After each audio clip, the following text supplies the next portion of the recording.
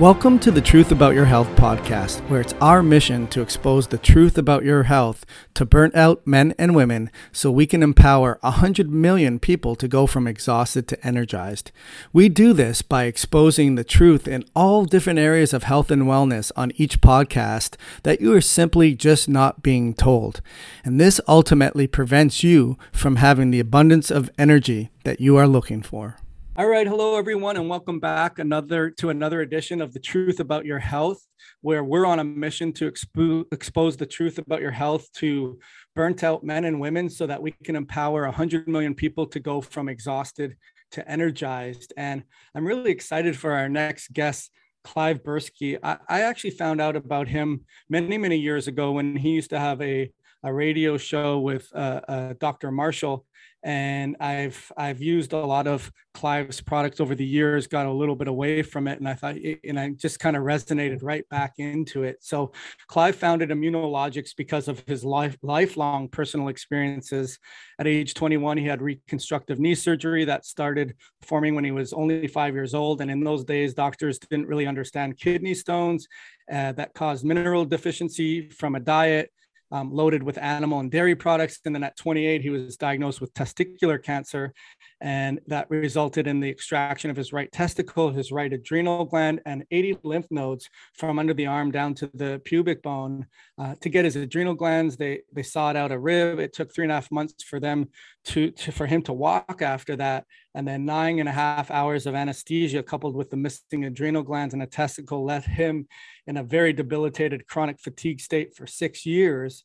And doctors told him that there was really nothing that they could do. And this is how he was going to have to end up with the rest of his life. But in 1991, he met a biochemist that understood enough about physiology and nutrition.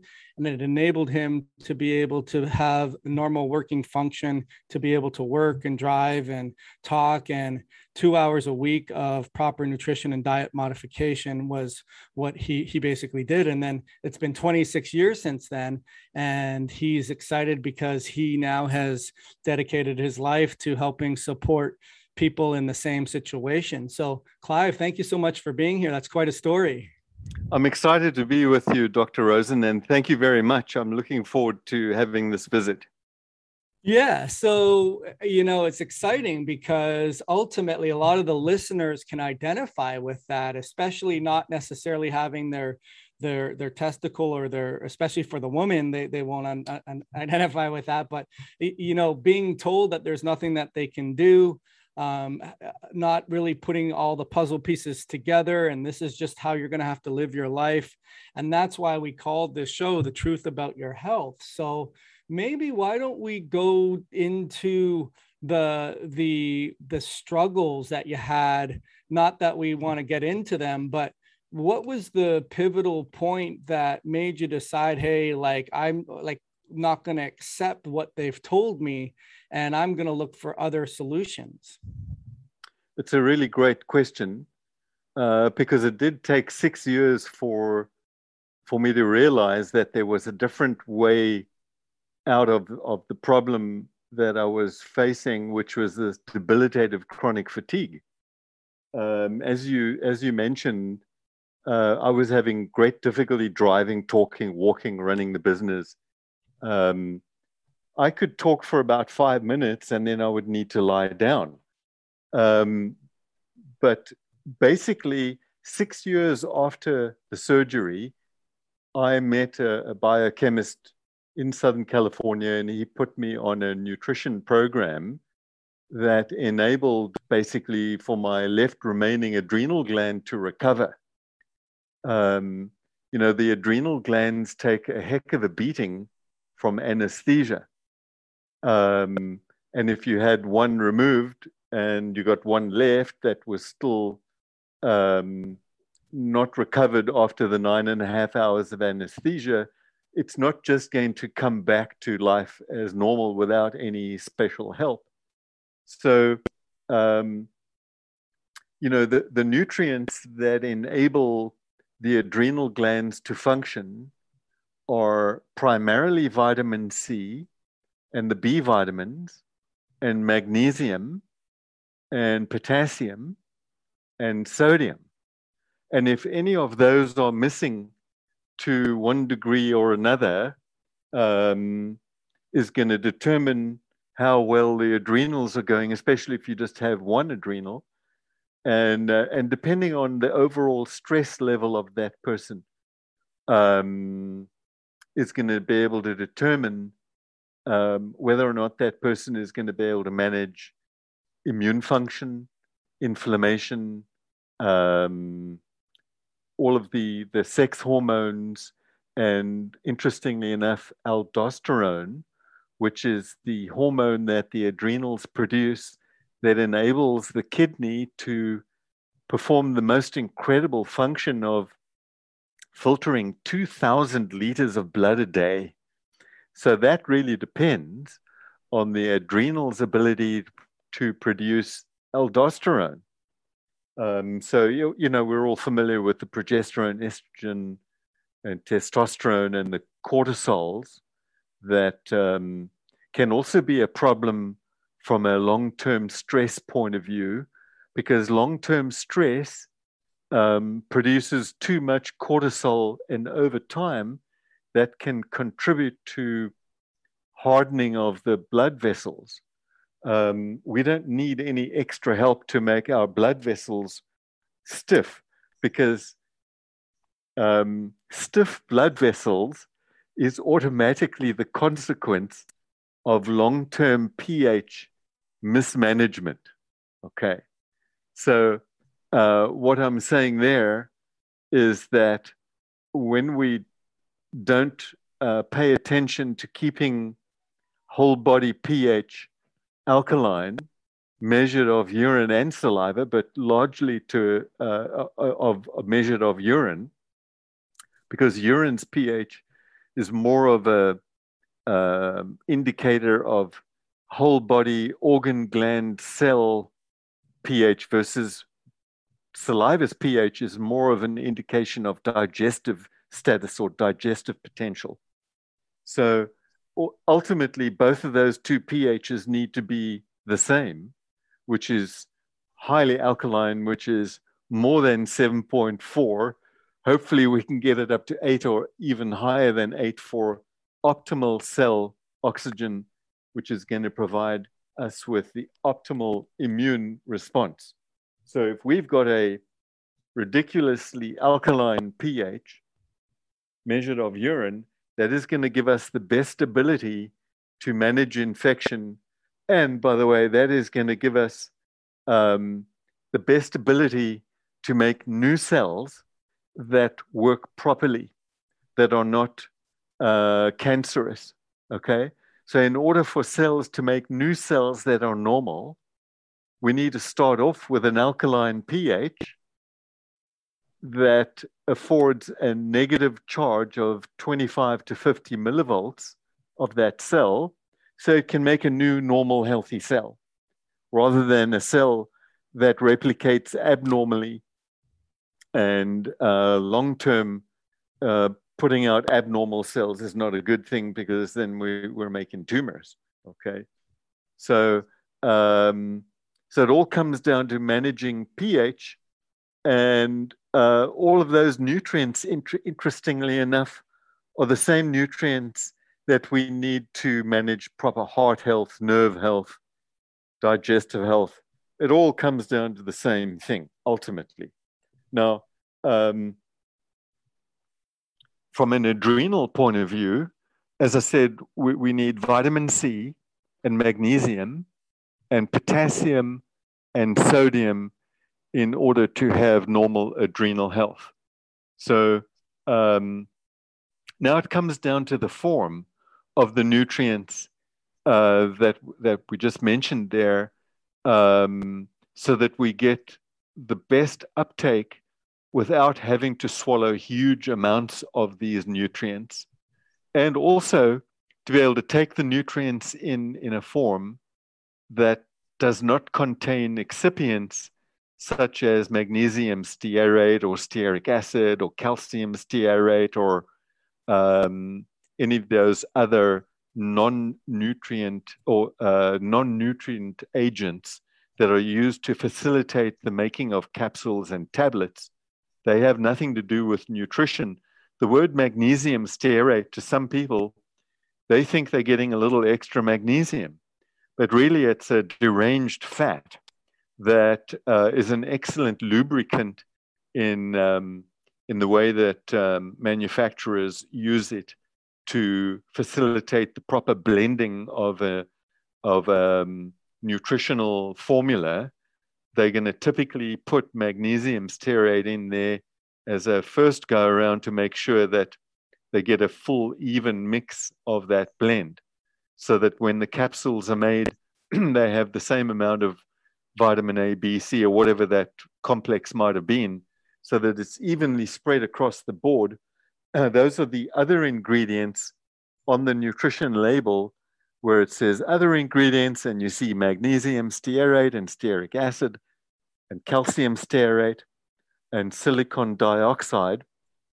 And occasionally you'll find a company that is truly, let's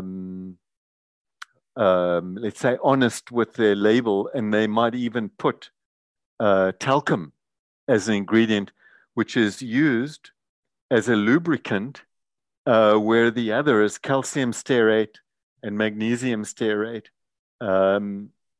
don't do a good enough job in making the blend work properly, or if there's too much waste in the encapsulating process, the manufacturers will use talcum because it's a super slippery agent. But talcum is a extremely toxic substance and is considered as a carcinogen. So it's got certainly no place as an excipient to make dietary supplements. But the adrenal glands are an incredibly important little pair of glands that communicate with the thyroid and the pancreas and the spleen to manage sugar metabolism. So if we've got some interference between adrenals and thyroid and pancreas, we could be running into digestive problems and weight gain problems and diabetes. So by supporting the adrenal glands as much as we can, and by eating as an enzyme-rich as possible diet, so a plant-based, enzyme-rich diet is going to afford the least stress on the digestive system, while being able to get as much of those nutrients to convert to cell energy with the least amount of energy spent. Hopefully that makes sense, Dr. Rosen. Yeah, I mean, Clive, I didn't want to interrupt you. You're on a roll there. You had a lot of great points, and I have a lot of notes written down. So one of the things that I just wanted to sort of summarize all that you had talked about was the fact that stress is around us in so many ways, shapes, and forms, as it was for you starting at the age of 5, whether it was nutritional stress or mineral deficiencies. When you're 5 and when a new kid today turns 5, life was completely different. And the stressors we have now, I think, just, I guess, exponentially from an environmental standpoint, which is even more important about what we're talking about in today's day and age with EMFs and Wi-Fi and pesticides and sprays and Roundup and pollutants and chemicals and social media and Pavlovian stressors of notifications and dopamine. And it's just, the stress is all around us. But one of the things that I like to teach Clive is the fact that the biggest stress on the body is the ability of your body's cells to convert the food we eat and the air we breathe into energy. And ultimately, if it doesn't do that, it doesn't do it effectively because of all the stressors from outside is increasing the demand to have to make energy, and you're not efficient at doing it, or there's mineral deficiencies or all of the above, then you're going to produce oxidative reactants or free radicals or ROSs.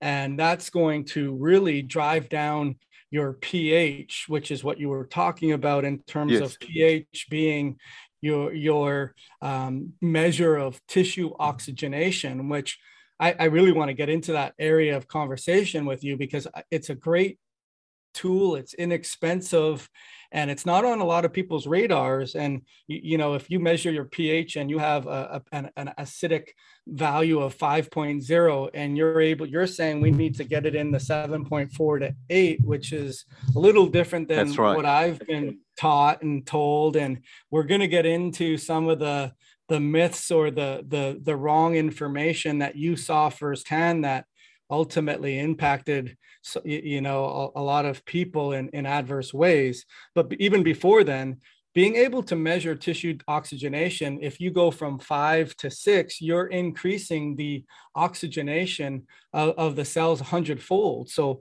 why don't we talk a little bit, Clive, of the importance of tissue oxygenation, pH, and then maybe we can even you did already talk about it in terms of immune response and managing infections and making sure that you're able to replicate your cells effectively.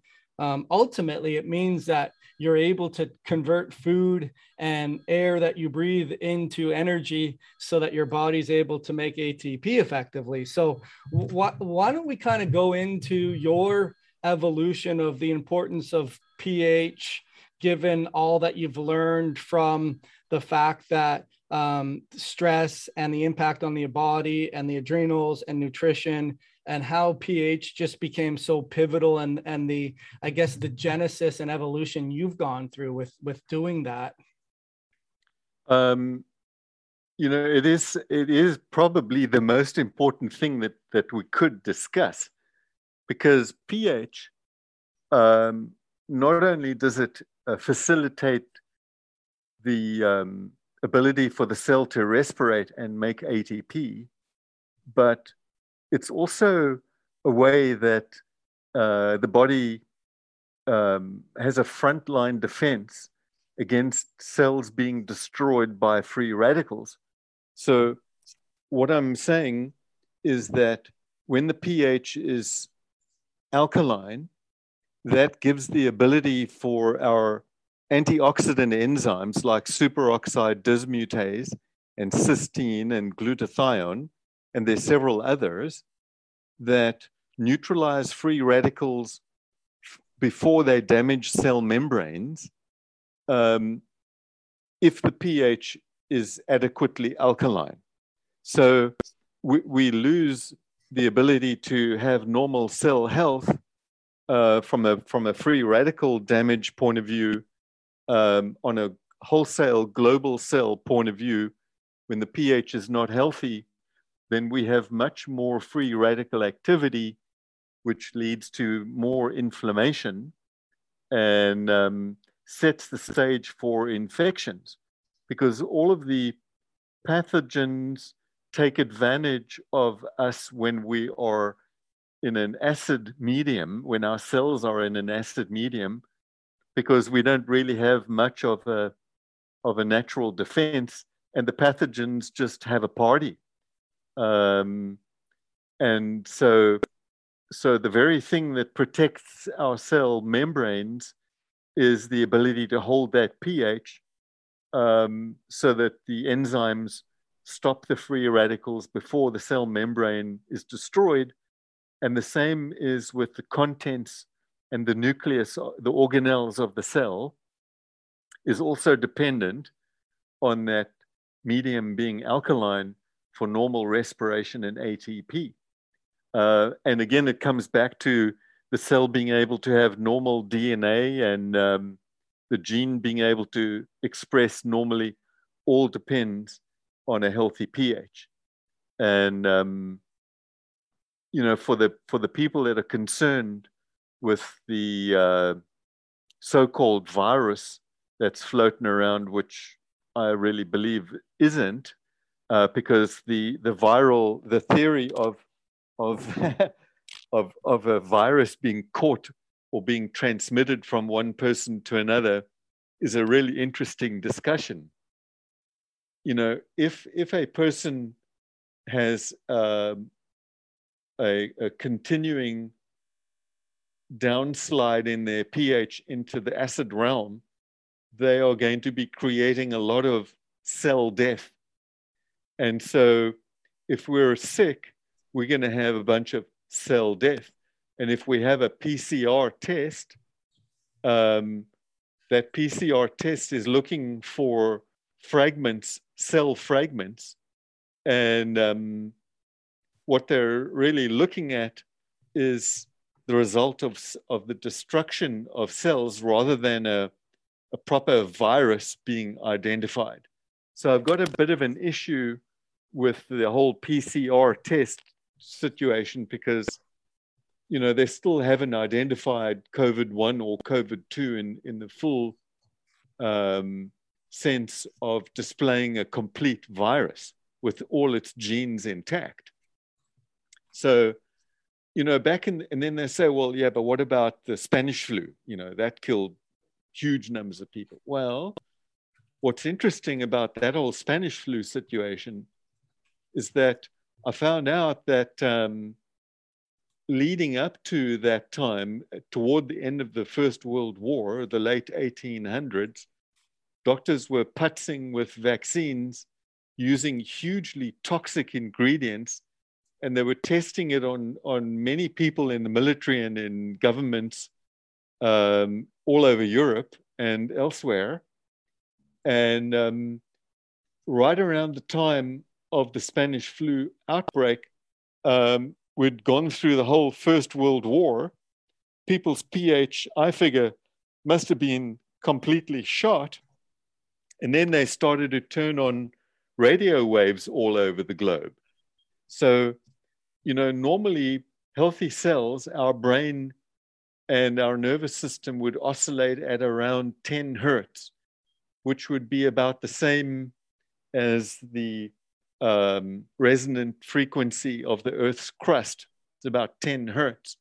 Well, then came radio waves and radar at the end of the First World War and into the Second World War. But right around that time is when we had our first dose of abnormal radio frequencies. And now we've got it to where we're at millions of hertz above normal. And so you can see why somebody could collapse quite easily, because what these frequencies do is they disrupt the cell's ability to hold oxygen by separating the nitrogen and the hydrogen and the oxygen, and everything comes unglued, and we suffocate wholesale. Globally, cells suffocate in the body with this so-called COVID thing. I don't think that we're spreading viruses. I think that we've got people very sick because we've had pH destroyed and we've had our adrenal gland function destroyed by different levels of stress, chemical stress, physical stress, and mental stress. All of those tax the bejeebers out of the adrenals, and coupled with the low pH and electromagnetic field that has been turned on, you know, we've got 3G, 4G, 5G. Now they're talking about 6G. 5G, not enough. But certainly the advent of 5G around the globe in the different cities and metropolitan areas is definitely being considered amongst the experts to be a major factor in the symptoms of this COVID experience. Now, I'll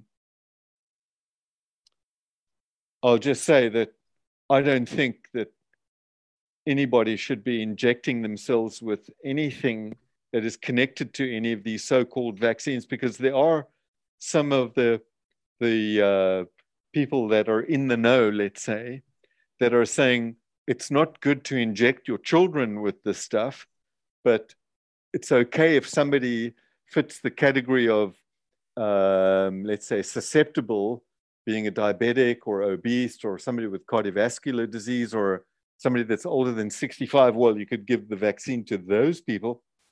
I say that's highly inaccurate information because there's nothing in any of the 5 vaccines that has any benefit to the immune system.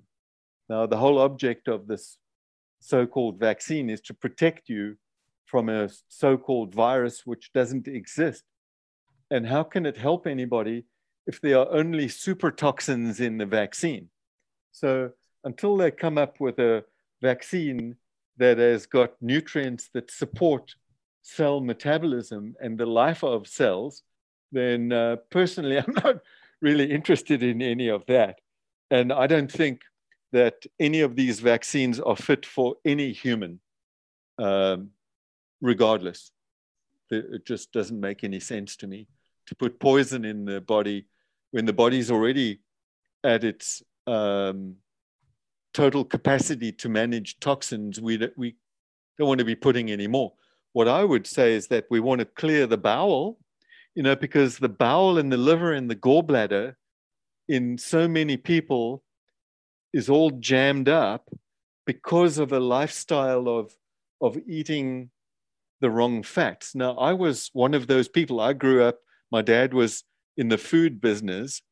He supplied fancy foods and all the other foods to all the restaurants in and around Cape Town, and the Navy and the Army and the hotels and the hospitals were all supplied by my father's business growing up as a kid. And so we had all the best meats. We had T-bone steaks and ribs and venison and all kinds of meat dishes that brisket and this. There was always meat on the table. Always, always, always. I went to school with meat sandwiches, polony sandwiches, and everything had meat.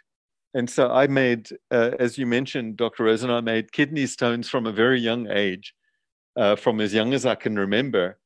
And eventually they surgerized my kidney in 1978, widening all the collecting tubules and the pelvis of the kidney to better manage the flow of the kidney stones, because I was eating basically an acid-forming diet, okay? A heavy meat eating diet is an acid-forming diet, and that is a recipe for making kidney stones, because the way it works is that if there is not enough alkaline buffering material in the diet, which is basically the plant materials, offer the minerals that are the buffering agents, that's the magnesium, potassium, sodium, calcium, strontium, beryllium, all of the minerals that are in well-grown food, are missing in a heavy meat eating diet, as I grew up with. And that's a kidney stone manufacturing diet. And so it comes down to poor pH management. That was an acid forming diet that I was on, and I didn't take in enough alkaline material to offset that load. And the result of that was kidney stones. Okay. So I paid the price from an early age for not understanding that component. And certainly the doctors that were looking after me in those days, as nice as they were, that they thought I had appendicitis when I had these kidney stone episodes, but they could never ratify that it was appendicitis. So they thankfully didn't take my appendix out, but ultimately they did surgerize the right kidney. I would have preferred if the surgeon looked at my mineral metabolism before he cut the kidney, rather than making a comment in his post-surgery comments, which I still have the original letterhead with his description of the surgery. And then he describes that mineral metabolism needs further investigation. Well, yeah, it did need further investigation. I was eating a diet that was lacking the minerals. So what happens in that state is that the body will go to the skeleton to draw minerals from the bone. It's pulled through the kidney into the bloodstream every time we rest, when we sleep at night, to do the job of buffering the blood. That is the body's highest priority next to breathing, that is keeping blood's pH alkaline. The way it does that, normally it would draw alkaline material from the soft tissue, which comes from our diet, from a high enzyme plant-based diet that's full of these metabolizable minerals. It would use that as a first draw source to buffer the blood while we sleep. If that's not available, the body will go to the skeleton and it'll use those minerals to buffer the blood. It'll get the job done of buffering the blood, but now it can't put those minerals back into the bone. That is not the pathway of bone metabolism. So where does it put those minerals? Into the walls of blood vessels, making for aortic stenosis, for example. It'll put it into the joints, making for arthritic tendency. And it'll put it into the penis as Peyronie's disease, for example. So everywhere where the minerals, where the body can shove it off, it'll put it out there because it can't go back into the bone. The way that minerals enter the bone is from the diet in a form that is in an enzyme state of minerals, okay? So if we dig out soil, if we put soil from the garden in a cup and we stir it up and we drink it, yeah, we'll get something, but it's not going to be ideal. The minerals have to go through the plant cycle in order for us to be able to metabolize those magnesium, calcium, and potassium and sodium and all the rest of it. So, so that's why it's so important to manage the pH, because if you don't, then you end up with kidney stones like I did. The other long-term consequence of not managing pH is osteoporosis. We lose our skeleton if we're using it to buffer the blood instead of our diet. So that's another incentive to juice like a crazy person and to eat an enzyme-rich diet that naturally has all the correct fats. You know, one of the things with eating an animal-rich diet, or, you know, a meat-based diet, or a diet that contains meat, some people have less, some people have more. But the problem with it is that it has the wrong fats. And those fats collect in our bloodstream. And those fats stick to the walls of the blood vessels.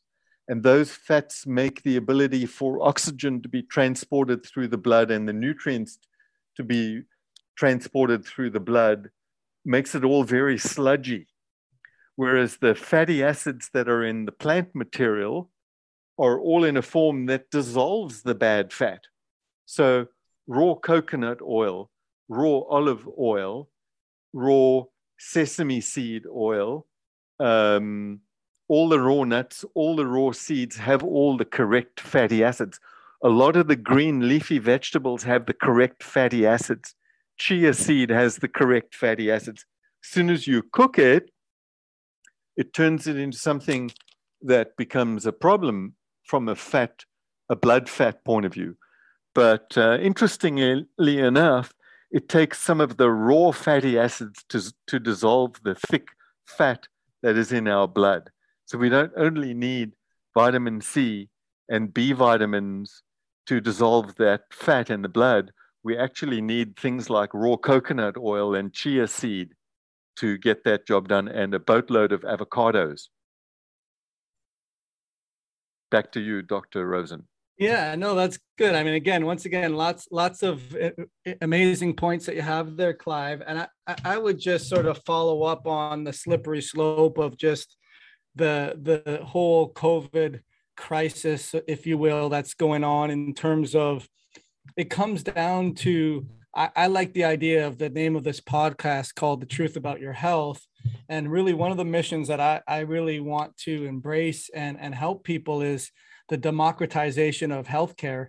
And ultimately that means empowering people to not be misled and misfed with information and food labelings, but also being able to take control of their own health and have education. And really the conversation that we're talking about in terms of Mother Nature and the foods from the soils and the frequencies of those foods. We talked about the frequencies of hertz and resonant frequencies of the earth and how that's all being changed with the information of electronics and EMFs.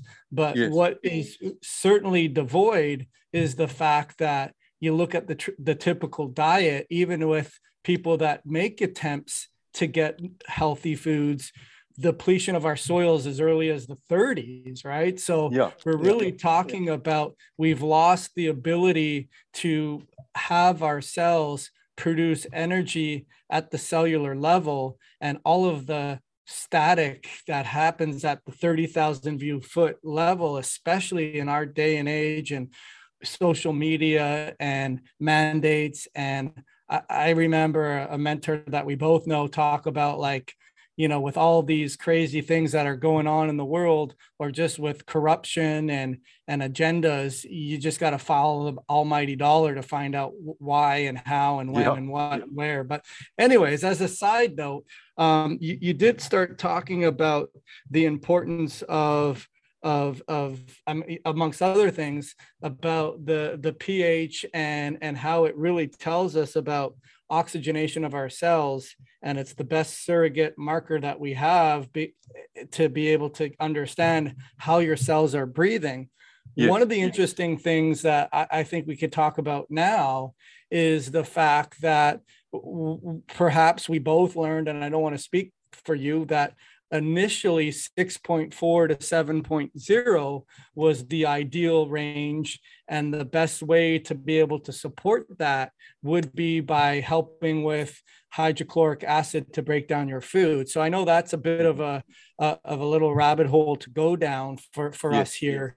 Yes. But you know, the truth about your health and the mission of this podcast for myself personally and professionally is to knock over sacred cows, especially with things that I've recommended personally for myself and professionally for my patients. And it is a very humbling experience to learn about maybe some new information that you didn't know before, that I don't say discredits, but tips over the typical recommendations you make. So why don't we go down there, Clive, in terms of 6.4 to 7.0 versus 7.4 to 8.0, and then ultimately the old way and the new way of what do we do to fix that? Okay, thank you, Dr. Rosen. We're getting to the crux of the biscuit here. And see, because 6.4 to 7.0, although better than the mid fives, which is where the majority of people are until they figure out what's going on, and then even a plant-based diet might not quite be enough because they're not at home enough to eat enough plant-based foods, or they don't have enough time to get the juice extractor going. And there's so many factors in different people's lives that determine how much time they can putz around in the kitchen. So I appreciate that component of this discussion, because I think that everybody would just like to stay at home and juice all month, you know. But from a practical point of view, not everybody can do that. Although it would be utterly fantastic if everybody could do that, especially for a month. You'd have so much energy. People would be awake at 2 o'clock in the morning with plenty of energy for the rest of the day if they were juicing like that. But now, back to this issue of 6.4 to 7.0. 6.4 to 7.0 is still acid. 7 being neutral is getting there, but it's not going to give us enough muscle to overcome the huge stress on the cells that we have from an illness, if you, for lack of a better term, as we are facing right now. We need more muscle than just neutral, because neutral is not going to afford the normal function of the immune system to manage infections, which are probably more bacterial than they are viral. In fact, I think these infections are more parasitic than they are anything else. And pH, getting it up into that 7.5 and above range is going to have the best chance of knocking down parasitic pathogens of all kinds, whether they're microscopic or bigger than microscopic. Maybe they're little worms, maybe they're little flat liver flukes, maybe they're 2 or 3 inch long worms, or maybe they're even a foot long and an inch thick, okay, that inhabit our digestive tracts. And so the way that we can most efficiently knock down these organisms is to put them to sleep with a high alkaline pH of above 7.5, above 8.0 would be fantastic. That would be really pulling the big guns. If we can get the pH up around 8, now we're talking about the ability to shut down parasites like nobody's business by putting them to sleep. Now, while they are sleeping, we come in there with Alloferox and we literally kill them while they're sleeping. And the beauty of Alloferox, not only does Alloferox take out all these different kinds of pathogens, worms, liver flukes, all of the organisms that host in the small intestine and the large intestine that give us feelings of discomfort and bloating and diarrhea and constipation and all these things, that is cleared when we fix the pH and clear the bowel with Alloferox. And the Alloferox also gets rid of the sludge that accumulates in the bile ducts of the liver and the common bile duct that gets all the junk out into the small intestine via the gallbladder. Okay, so Alloferox is an incredible way to neutralize these pathogens, which, by the way, Alloferox will take care of these pathogens whether or not you're fixing your pH. Alloferox is one incredible plant with an incredible amount of horsepower in the way that it knocks out the bad guys. I mean, it's just quite stunning. I can tell you stories about the way that it deals with infections that are just absolutely amazing. My own experience with it over the years, it's just been nothing short of incredible. I have such an incredible respect for this plant. And the major difference between Alloferox and Aloe arborescens and aloe vera is that Alloferox is much more bitter. It's about 1,000 times more bitter than aloe vera, which means that it's got that many more anthraquinones. And it's the anthraquinones that take care of these pathogens, okay? And it's the anthraquinones that also facilitate the peristalsis of the bowel. And it facilitates the peristalsis of that whole bile, the common bile duct, in getting rid of stuck bile and sludge and stones and everything in there. It's a phenomenal way to get the clearing of both liver, gallbladder, and the digestive tract. Now, once we get enough chlorophyll into our system, we can also start to clean the blood. And so we not only want to start by clearing the digestive tract and liver, gallbladder to set up the stage to more easily and efficiently clean and rebuild the blood, which we can do with the Alloferox, but we want to accentuate that whole process with chlorophyll by juice extraction. Chlorophyll in kale and parsley and cucumber and celery and iron in the beets, and there's plenty of chlorophyll in the beets. And so we've got green chlorophyll and red chlorophyll and the chlorophyll in the carrots and the carotenoids and all the other flavonoids in lemon with the skin that's also juiced, and celery, parsley, cilantro. I can email the recipe, or we can put it up somewhere, but basically it's the things that clean and rebuild the blood. And if we do that often enough, and we at the same time clean out the digestive tract and the liver and the gallbladder, we can get some phenomenal recovery of all our all systems, all the organ gland systems come back to normal, including the ability for cells to make new cells that make healthy cells that function properly is going to depend on the ability to hold the pH, which gives us that negative polarity, 25 to 50 millivolts. So whichever way you slice it, it always comes back to managing pH and managing the good fatty acids and not cooking the fatty acids. Because a lot of people will say, don't worry about me because I'm vegan or I'm vegetarian and I only cook in my olive oil, or I only cook coconut oil. I don't cook vegetable oil, and I don't cook grapeseed oil or rapeseed oil or whatever it is. They think that they're okay if they cook the coconut oil. It's not okay if you cook the coconut oil. As soon as we get it above the temperature where you can hold your finger in it, it's becoming some other type of fatty acid, which is then going to be a problem for the blood and liver, gallbladder. We want those absolutely raw.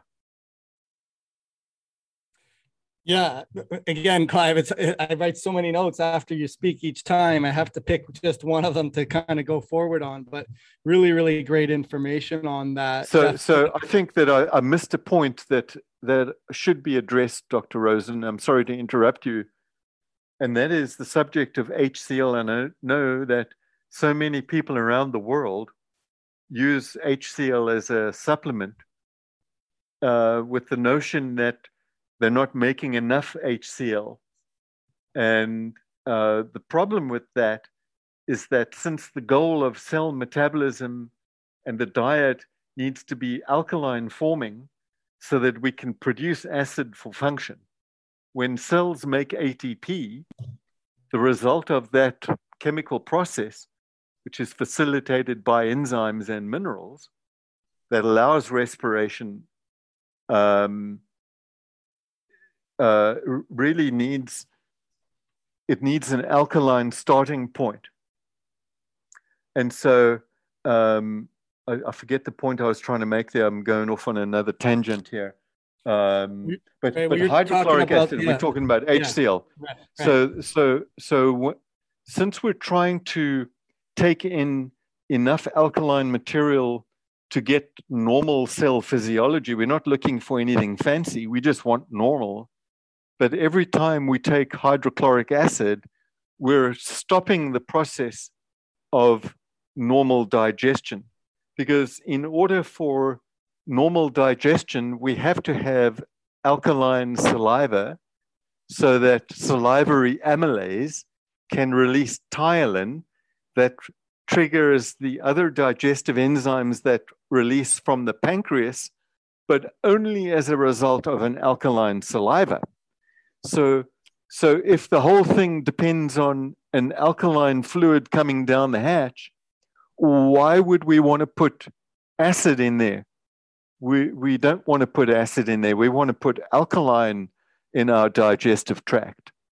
Now, if we're eating meat, we might be making acid as a result, which I think has confused a lot of people over the decades, that they think that hydrochloric acid is a secretion of the parietal cells of the stomach, when in actual fact, it's the result of eating acid-forming food. Now, the doctor that is probably the most authoritative figure on this subject is Dr. Robert Young. And he says that hydrochloric acid is literal poison to the cell. Those are his words. And I didn't ask him the question. I didn't say, hey, Dr. Young, what do you think of hydrochloric acid? In one of his lectures, he simply states that hydrochloric acid is poisonous to cells. So, Dr. Robert Young is the gentleman that's looked at more blood under different kinds of microscopes than anybody on the planet. And he explains that you only have two types of blood. You have healthy blood and sick blood. And we can't have healthy blood if we're taking in acid-forming food and supplements that are making acid. It just doesn't work that way.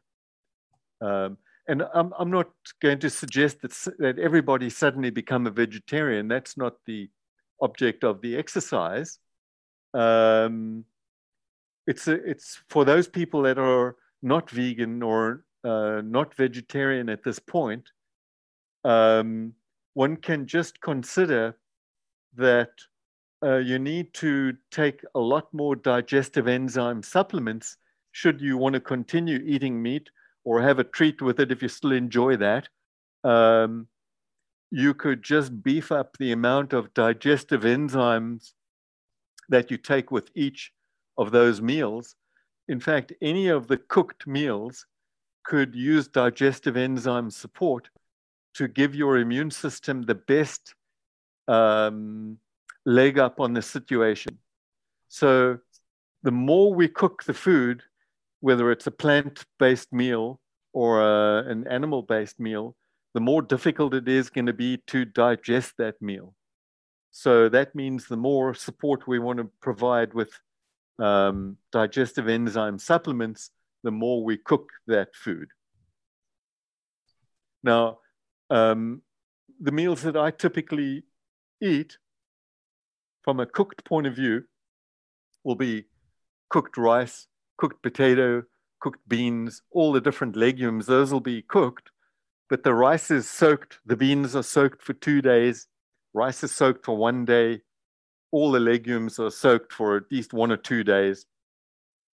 Then they're much easier to digest. They take a shorter amount of time to cook at a lower temperature. And the rest of the food is finely chopped vegetables with squeezed lemon and avocado and balsamic vinegar and all the different herbs and cayenne and turmeric and all the great stuff.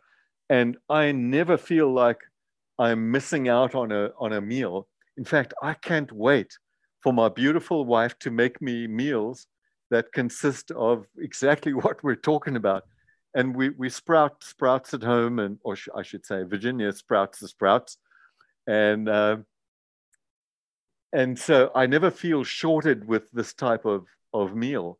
In fact, I absolutely devour these meals, but I never feel bloated afterwards.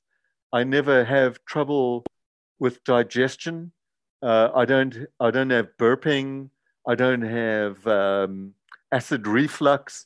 And I have a significant bowl of salad food with each meal. I'm significant,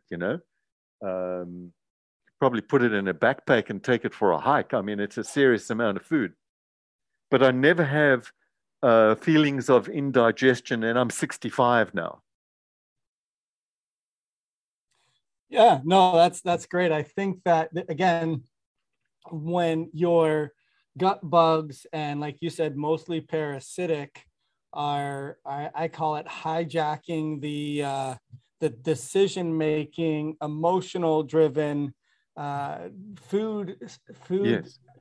I guess, wanting, and I think once we break that hijacking and retake over the steering wheel, if you will, and you have healthy flora, and again, it all comes, like you said, if it comes down to proper pH, realize what proper pH means. It means that you're oxygenating your cells, which means you're using your food that has nutrients and minerals to be able to deliver your oxygen to the cells instead of making inflammation and free radicals. And Yeah. ultimately, if that isn't happening, then a lot of that iron that gets stuck in the tissues because it's not delivering oxygen will feed microbes and gut bugs that will hijack the central mechanism that increases your demands and wants for foods that are pathogen feeding versus healthy flora feeding. So you said a lot there, Clive. I mean, what I do want to do is off record, and maybe even part two, have the ability to help people now that they hear this. Well, what do I do about it? And we talked about, obviously you want to be able to test. To test is to know. So to be able to have the ability to test your morning and your evening pH, and you're looking really at that 7.4 to 8.0, and like you've said, even higher than 8.0. Yes. Depending on your constitution, a lot of people that listen to this are, that at least that I've worked with, are just really severely impacted and don't have the ability. It's like a catch-22. How do I have the ability to exercise or be active when I'm exhausted and burnt out? And ultimately, there's a lot of different starting points, but the starting point is to test your pH to be able to support those adrenals, like we talked about with vitamin C, and being able to get proper nutrients with minerals. And then the other thing we talked about, which I'm really excited to talk to you about too here, Clive, is the importance of getting natural occurring B vitamins from our foods, and not from just the excipients and the toxic tag-alongs that are included in the bottles to help flow through That's the right. In your so typical B complex. That's right. That's right. exactly right. And coal tar derivative stuff. But as far as so you've developed or use a really good natural source. So why don't you tell us a little bit about that? So for the B vitamins, I was really excited to learn about rice bran containing pretty much a whole B complex and so many other nutrients and antioxidants. Rice bran has got a list of the who's who in antioxidants, which is quite stunning. It's on page 2 of the information sheet that I sent you, that list of nutrients, Dr. Rosen. But right. In that list of B vitamins are these special B vitamins that are partially B vitamins and partially fatty acids that help protect our brain cell membranes. And I'm speaking about phosphatidylcholine, phosphatidylserine, and phosphatidylethanolamine. Those phosphatides are a sort of a mixed bag of B vitamins / fatty acids that accomplish that. So that's in the rice bran, and there's all kinds of different proteins in the rice bran. There is glutathione, there is gamma-oryzanol, there's naturally occurring coenzyme Q10 in the rice bran. There is even the most elaborate alpha-lipoic acid combination with coenzyme Q10 is naturally occurring in rice bran. It's just an incredible food that you can give to little babies that haven't had the opportunity to breastfeed. So it's super safe for a little newborn child or infant that isn't breastfeeding. You know, we can use the rice bran with colostrum and blue-green algae, Klamath blue-green algae, as a mix for an alternative to breast milk. It'll get us as close to real breast milk as possible for that child to develop a healthy, fully functional brain and immune system. Those 3 things. But the rice bran is also used by athletes. I had one gentleman at the University of Texas that was a bodybuilder. The guy was built like a truck, and the only thing that he would use as a supplement for his workouts was the rice bran, and he would go through a container every week. Typical amount for your average person is probably a couple tablespoons a day or 4 tablespoons a day, and it tastes so good that most people will just eat it straight out of the container. And the kids love it, dogs love it, everybody loves it. but you can mix it with the Camu vitamin C.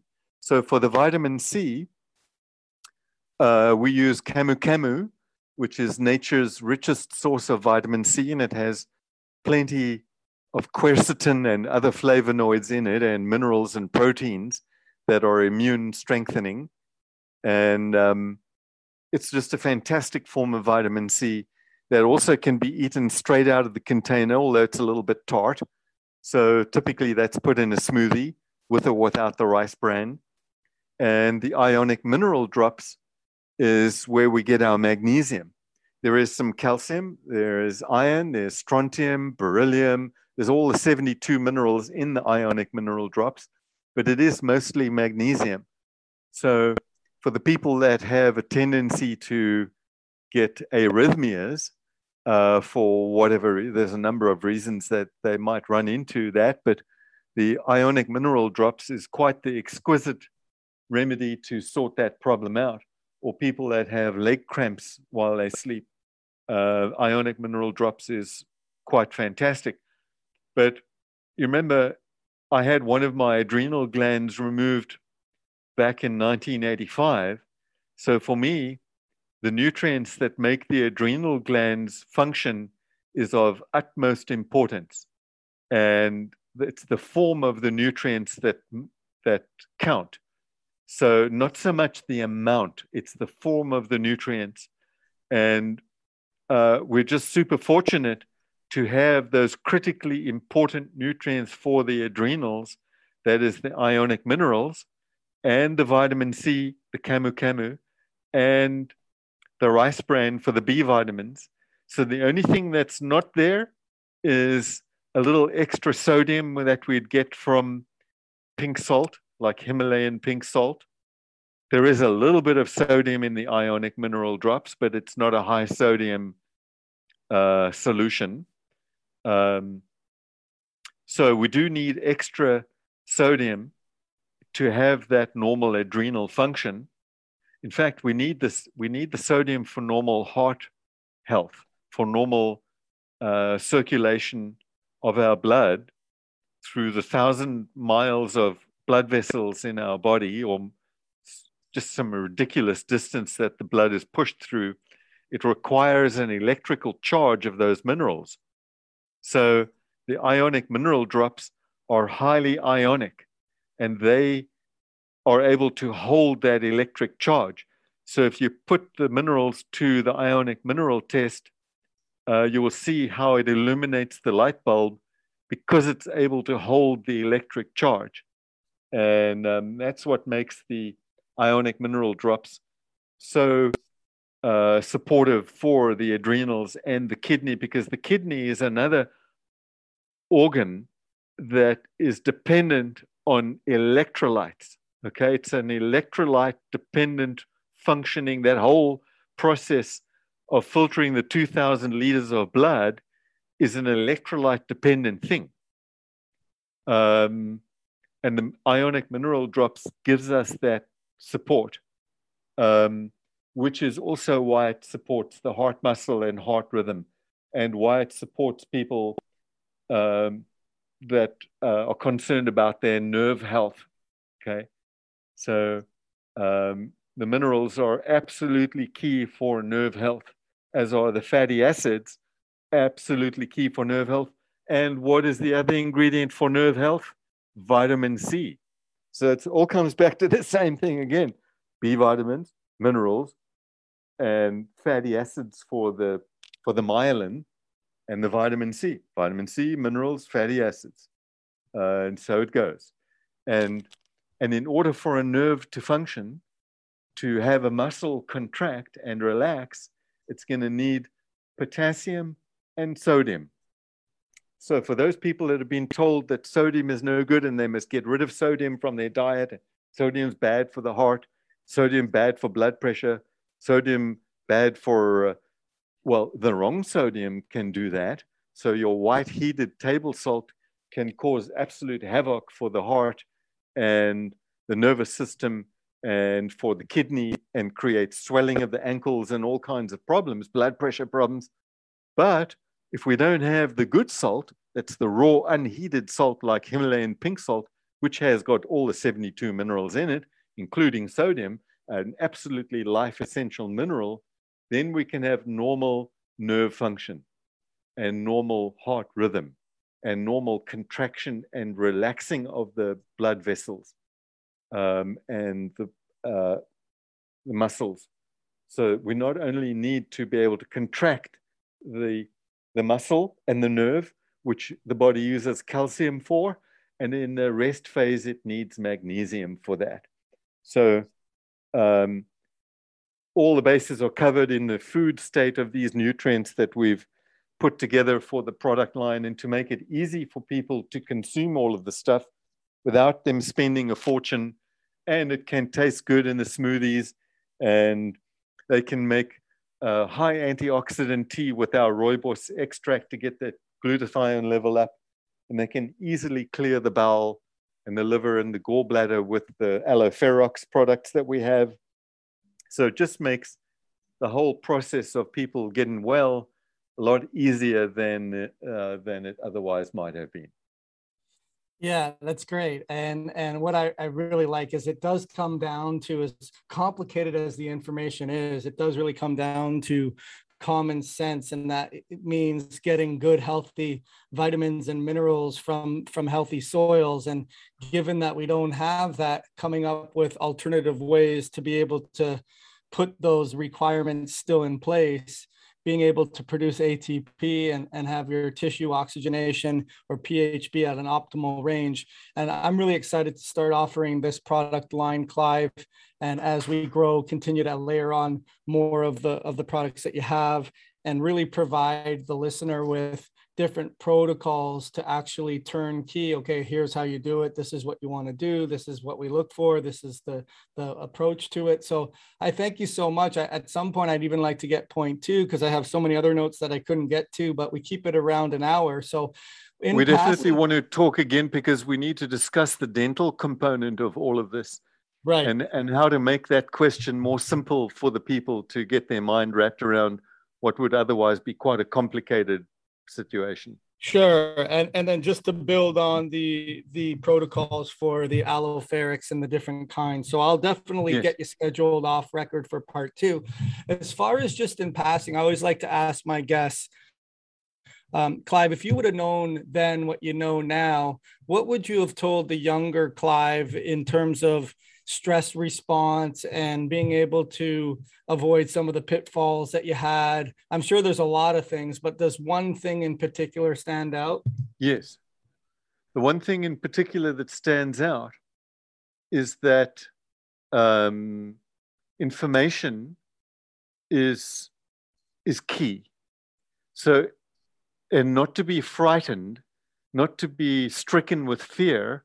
When a person is diagnosed with cancer, the amount of fear is so overwhelming that one cannot think straight, and one just accepts whatever protocols are dished out.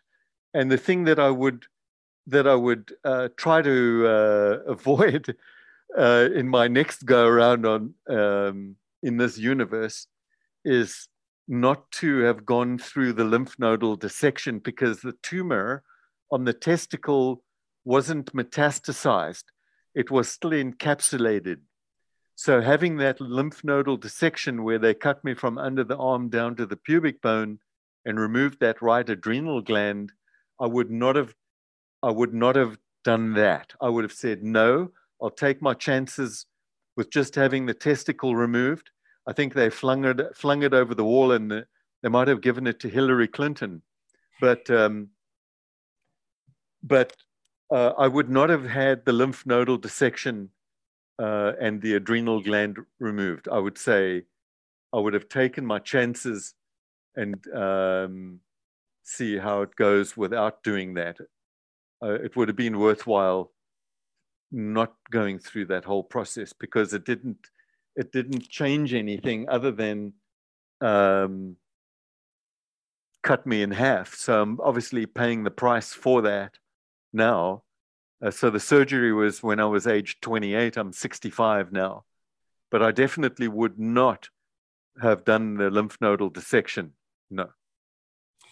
Gotcha. Well, listen, I mean, you're right. Information is key. You didn't have the information then. And maybe if you did have the information, then you wouldn't have done the other. It's that butterfly effect of needing to find as deep and rich information as you do now, So, and I think that in this critical point of our conversation, I think even in front of that, I would have wished for, I don't know how one can go back in time. But if somebody would have told me that eggs could have been a problem for creating that tumor and to stop eating the eggs, it's very possible that my body would have discarded that tumor by itself, because the body is a self-managing cancer management system given the right opportunity. Now, eggs was a prominent part of my diet at the time that I created this tumor on the testicle. And I just spoke to a practitioner a few days ago, Dr. Rosen, and we were talking about my testicular cancer experience and my ingestion of eggs in those days. And this doctor explained to me that her nephew showed up with a tumor on the testicle and discovered that he was eating predominantly eggs. She told him to stop the eggs. He didn't go to have surgery or anything. And in time, the tumor disappeared and he has a normal testicle. So I would say to people, maybe one of the biggest points about this conversation is to understand the danger of eating eggs, and it's regardless of whether it's an organic egg or a commercially created egg, because all eggs have a particular type of arachidonic acid in it that promote enzymes that trigger tumors. Okay, so it's the arachidonic acid. We're gonna have to do a part 2, because we'll do 2. Because I was just wanting to get your insight on what you would have changed if you could have, and now we're doing a whole new conversation. But I don't have the time right now to get into that, and I do want to get into it in part 2. So very good.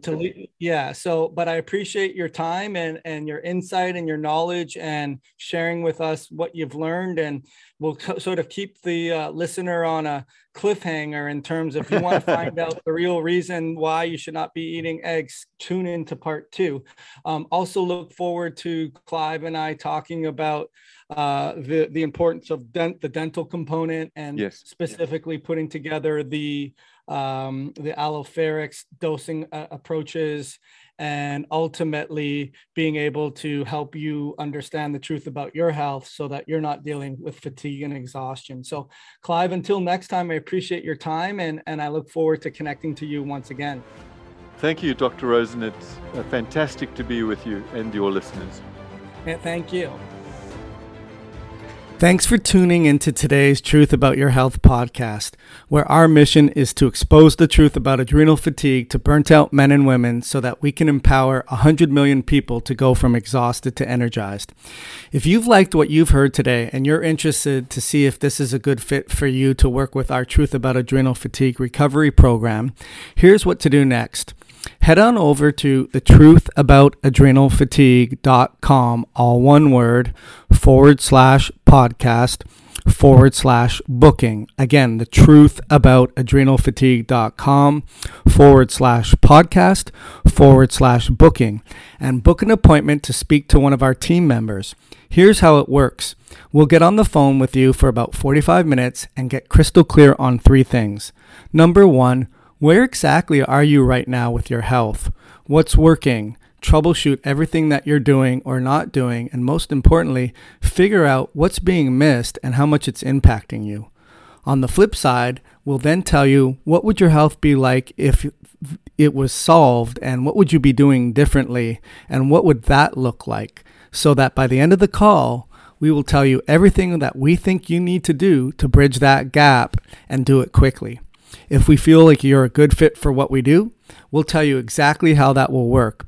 but there's no obligation to have to do any further work together. That way, no matter what happens, the call is going to give you tremendous value, hope, and direction. Remember, getting your energy back just won't happen by itself. And our mission is to empower 100 million people to go from exhausted to energized, as we've been helping coaching clients all over the world be able to transform their lives. Isn't it time for you to transform yours? Head on over to thetruthaboutadrenalfatigue.com/podcast/booking and book your discovery call today.